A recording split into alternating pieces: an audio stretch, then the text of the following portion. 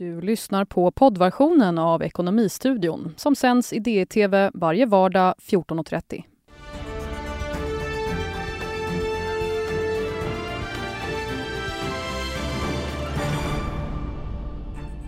Nyamko Sabuni annonserade idag att hon ställer upp i Liberalernas partiledarval. Intervju i Ekonomistudion. Och Brexit skjuts upp till i höst. Hör experternas kommentarer och analyser. Det Weekends redaktör Andreas Johansson kommer på besök och frestar med denna veckas utgåva. Och så ska vi avsluta med en riktig pangnyhet.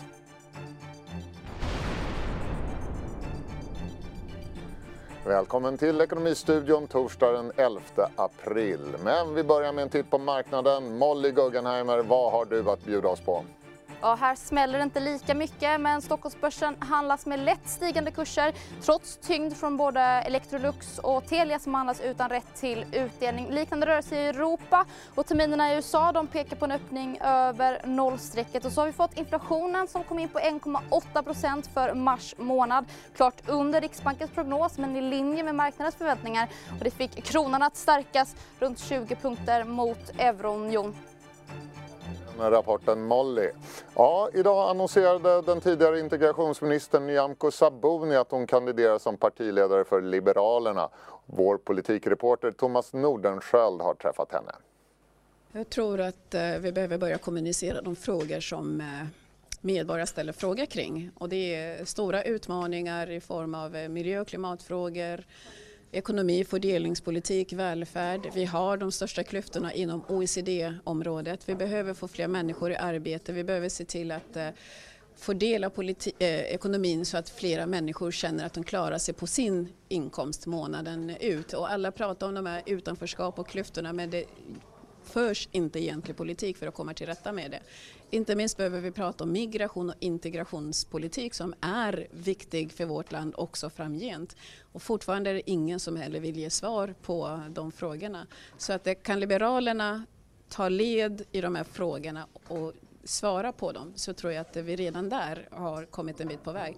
Sen tror jag också att Liberalerna behöver se till att de blir ett team, flera människor som bär ett ansvar, som får en tyngd att utveckla politiken och föra ut den så att man blir ett lag som jobbar mot samma mål.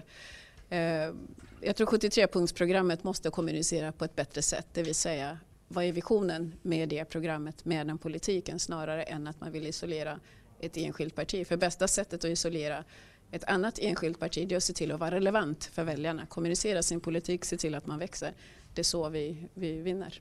Du sa på presskonferensen här att ni har varit för smala och nämnde värnskatten som ett exempel. Var det ett misstag att så ensidigt driva den som profilfrågan inom den ekonomiska politiken? Ja, det tror jag. Man kan liksom inte prata om att minska klyftor och utanförskap och sen så stannar man vid att tala värnskatt, utan då måste man ju ha hela berättelsen hela tiden. Och när vi då firar segrar i 73-punktsprogrammet så måste också hela paketet kommuniceras, inte bara värnskatten. Men jag tror jag konsumerar ganska mycket media, så är det värnskatten som man pratar om hela tiden. En av de stora frågorna som återstår att förhandla om är ju en stor skattereform. Vad anser du ska vara Liberalernas ingång där? Vad anser du att ni bör driva? Jag tror inte jag ska ge några konkreta förslag på vad jag anser eller inte. Först så ska jag eftersträva att bli vald. Om jag får det förtroendet så kommer jag och mina partikamrater sätta oss för att diskutera just vad som är viktigast för Liberalerna att vi har i det samarbetet. En annan fråga som nu har seglat upp är kärnkraften. Anser du att det bör byggas nya reaktorer för att ersätta dagens? Jag tror kärnkraften är en viktig lösning på problem med utsläpp och klimatfrågor. Och det kanske inte är just Sverige som kanske ska bygga, men kärnkraften är lösningen i världen. När vi här i Sverige pratar vindkraft till exempel, det gör vi ju bara för att vi har kärnkraft och vattenkraft. Utan det så kan man inte klara. Det är inget land som bygger välfärd på vindkraft. Man behöver baskraft. Så att kärnkraft kommer vara viktigt inte minst i EU, i Polen, i Tyskland och så vidare där vi fortfarande använder mycket kolkraft. Men kan det till och med vara aktuellt med statliga subventioner och garantier för att man ska få nya reaktorer på plats? Jag vet inte exakt hur det ska formuleras, men det vore väl bra om alla energislag fick samma typ av villkor att växa, det vill säga fossilfria energislag. Det vore nog bra. Du lyfter din egen bakgrund från näringslivet och din tro på innovationer och växande företag. Vad tror du mer krävs från politikens sida för att åstadkomma detta och få fler växande företag? Ja, det är ju mycket skattepolitik, det handlar om utbildning, det handlar om hur vi tar tillvara på innovationer, hur vi investerar i forskning, hur näringslivet samarbetar med politiken. Så det är väldigt många olika saker som måste samverka. Och jag tror att Liberalerna har relativt bra politik på det området, men återigen så är det inte det som man har prioriterat att prata om. Jan Björklund har haft ett väldigt högt tonläge mot Sverigedemokraterna, och när Ebba Busch Thor gick ut och sa att hon tycker man ska börja förhandla och samtala med dem, så kritiserade han det väldigt hårt och sa att det var sorgligt, ett svek, ett historiskt misstag. Vad säger du om det här höga tonläget? Jag kommer inte recensera vad Jan Björklund säger, utan om jag får chans att leda det här partiet så kommer jag fokusera på att utveckla Liberalernas politik. För att till syvende och sist är bästa sättet att minska andra partiers makt. Det är att se till att själv utveckla sin politik, göra sig relevant för väljarna och på det sättet växa. Det är det bästa sättet. Så att vad man säger om andra är oviktigt om de fortsätter att växa och vi fortsätter att minska. Men vad är ett rimligt förhållningssätt till Sverigedemokraterna, anser du? Ja, det är att vara liberal och bedriva den liberala politiken.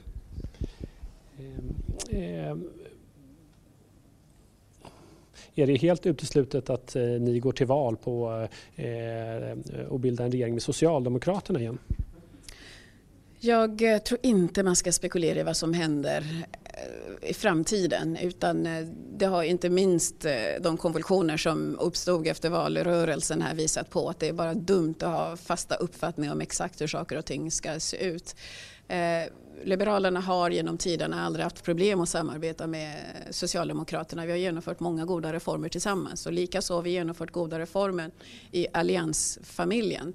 Det enda jag kan analytiskt säga, det är ju det att alliansen är garanten för maktskiftet i Sverige. Jag menar att det är bra för demokrati, men om inte alliansen får egen majoritet, ja då måste man ju återkomma till hur landet ska styras. Vad jag skulle vilja undvika för framtiden, det är att Liberalerna blir ett ständigt stödparti till Socialdemokraterna, för då tror jag inte Sverige mår bra av. Varför inte? Därför att Sverige är en demokrati. Vi behöver kunna ha maktskifte från gång till annan. Och just nu är det Socialdemokraterna som styr. Nästa gång måste det vara alliansen eller någon annan som styr. Det tror jag vi mår bra av. Liberalernas Nyamko Sabuni intervjuad av Thomas Nordenskjöld där.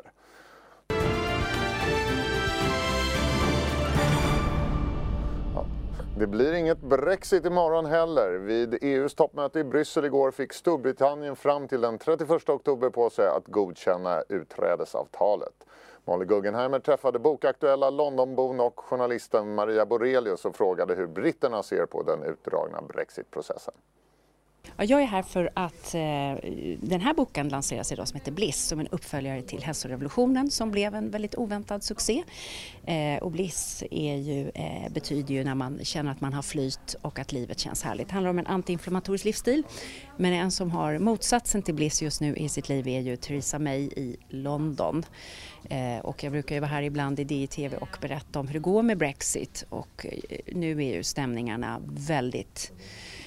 Allt från galghumor till förtvivlan, till irritation, till hopplöshet nästan. Kommer det här någonsin liksom bli färdigt? Ja precis, Storbritannien fick ju återigen förlängd deadline till 31 oktober, det enades de i natt på EU-toppmötet. Hur tas det här emot i Storbritannien? Med britternas främsta vapen som är humor så har de börjat kalla det här för Halloween Brexit. Och det är ju olika bilder av olika spökmasker och Theresa May i olika sådana här masker. Och de som är emot en Brexit väldigt hårt är naturligtvis jätteförbannade att Brexit har skjutits på. De som vill att det inte ska bli en Brexit hoppas ju naturligtvis att det här ska fördröja Brexit så att hela projektet faller. De som hade hoppats på Theresa Mays mer moderata lösning är ju väldigt irriterade att det har blivit ett sånt baklås i parlamentet. Så det beror lite på var man kommer ifrån. Man kan säga att vanligt folk är ju trötta på det här och säger bara liksom, få det gjort. Vi orkar inte höra mer om Brexit i alla radio- och tv-sändningar. Då har vi med oss Katrin Danin, Brexit-expert på Swedbank. Varmt välkommen hit. Tack så mycket. Varför gick nu EU med på att skjuta upp Brexit? Ja, jag tror att det handlade om att man såg att det fortfarande är en bit kvar att jobba på i Storbritannien och ingen vill ju ha ett avtalslöst Brexit, varken den europeiska sidan eller i Storbritannien. Där har ju parlamentet tidigare röstat ner ett avtalslöst Brexit. Och varför till den 31 oktober? Varför inte till den 30 juni? Det var ju det som Theresa May begärde.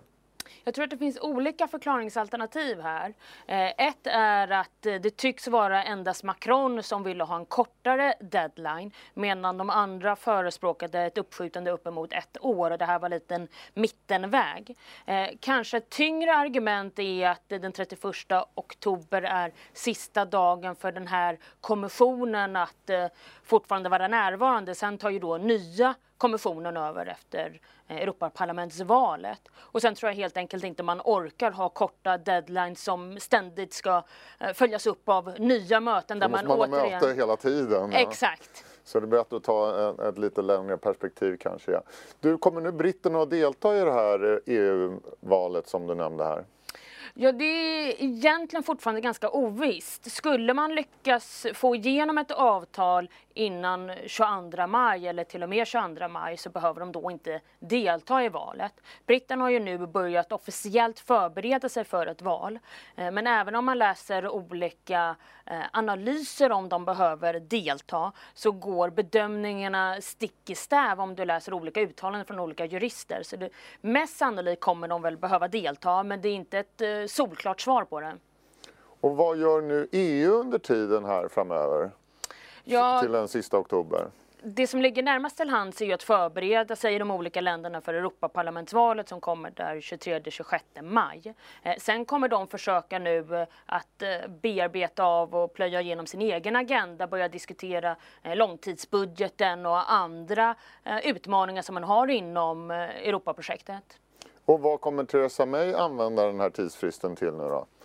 Hon kommer nog mest försöka få igenom ett avtal, helst hennes eget, men annars... Det som redan är framförhandlat med EU en gång. Exakt. Så helst kommer hon nog vilja få igenom det, annars då olika varianter som gör att hon ändå lyckas ro hem ett utträde. För det är ju det hon sa när hon liksom tog över, att hon skulle lyckas leverera på en Brexit. Och än så länge har hon ju inte lyckats. Men det här avtalet som hon har förhandlat fram en gång, det har ju flera gånger röstats ner i underhuset. Vad finns det som talar för att underhuset ska ändra ståndpunkt? Ja, kanske inte så mycket kring nuvarande då avtal, men det kan ju då komma ytterligare twister eller att man twistar till det i form av att man låter befolkningen tycka till helt enkelt. Och det är ju något som Labour bland annat har argumenterat för. De vill ju dels ha en tullunion, men det finns ju även vissa röster som förespråkar en ny folkomröstning. Och de alternativen finns ju fortfarande kvar. Finns det några förutsättningar för att förhandla fram ett helt nytt avtal med EU? De är nog ganska begränsade. Jag tror att både från brittiskt håll och från europeiskt håll så börjar man bli ganska trött på den här processen. Så jag tror att man ska få något helt nytt är nog ganska begränsat om man då inte redan ansluter sig till ett befintlig lösning som en tullunion eller den norska varianten. Så en mjukare variant... Och det skulle EU kunna gå med på? En mjukare variant kan jag nog tänka mig att EU går med på. Men att det skulle liksom försöka omförhandla befintligt avtal och få till nya skrivelser där i, det är nog väldigt begränsat. Det var ganska små marknadsreaktioner på den här nyheten igår kväll. Pundet rörde sig inte särskilt mycket och börserna verkar inte särskilt berörda idag. Varför inte? Jag tror att det är en tudelad förklaring. Å ena sidan hade det ju kommit signaler om att EU skulle gå med på en förlängning. Donald Tusk hade ju sagt det redan innan själva toppmötet inleddes att han rekommenderade en uppemot 12 månaders förlängning. Det andra är att jag tror att valutamarknaden börjar bli ganska trött på det här också. Det kommer väldigt många olika flashar och uttalanden och jag tror att valutamarknaden börjar känna sig trött på allt som kommer ut.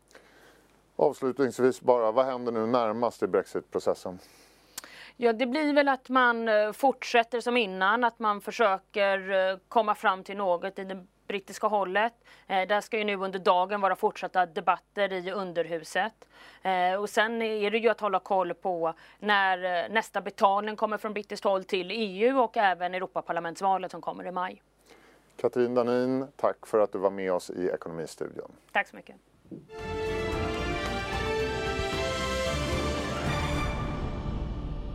Ja, det är torsdag och det betyder att vi har besök av The Weekends redaktör Andreas Johansson. Välkommen hit. Tack Jon. Tack. Vad bjuder du oss på denna vecka?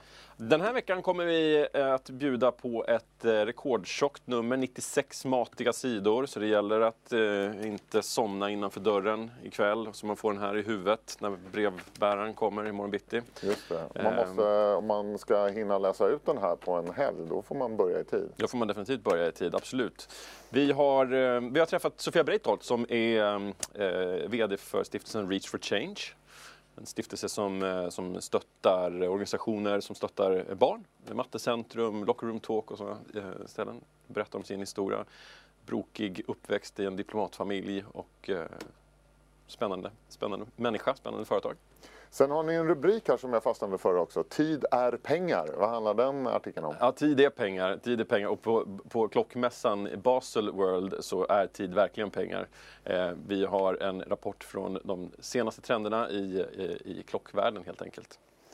Mera läsning bjuder ni på också? Ja, men det gör vi definitivt. Ledarskapsläsning? Ja, ledarskapsläsning har vi definitivt.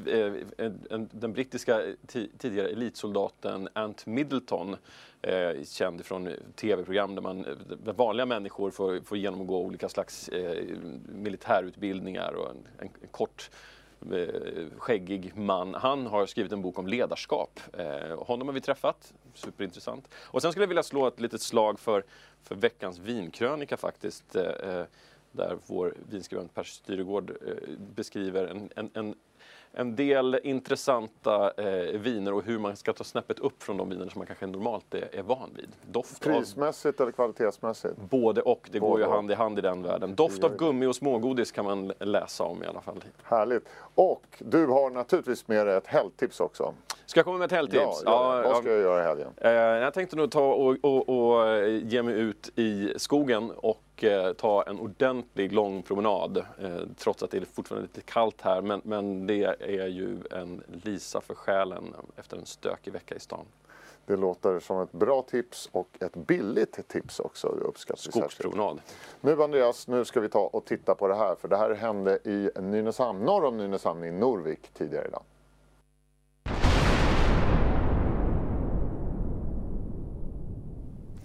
Ja, det där var den sista stora salvan som sprängdes under byggandet av Stockholms nya hamn i närheten av Nynäshamn som tas i bruk om ett drygt år.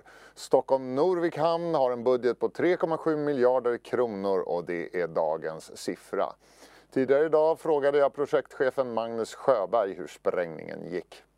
Ja, idag så hade vi då den sista salvan på hamnplanen och i den godsbangård som vi ställer i ordning. Vi har sprängt över 540 salvor i projektet. Det var en liten symbolisk salva så att nu är vi klara med de stora sprängningarna i projektet.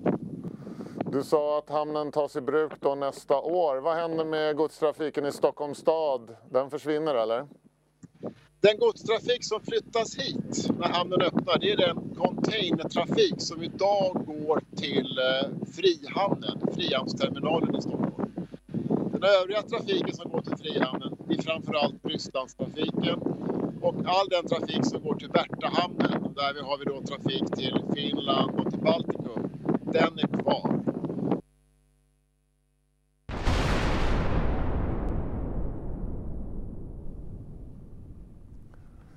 Ja, vi får ursäkta det dåliga ljudet där under intervjun. Det där var Ekonomistudion torsdag den 11 april. Se oss imorgon igen klockan 14.30. Ha nu en riktigt god eftermiddag.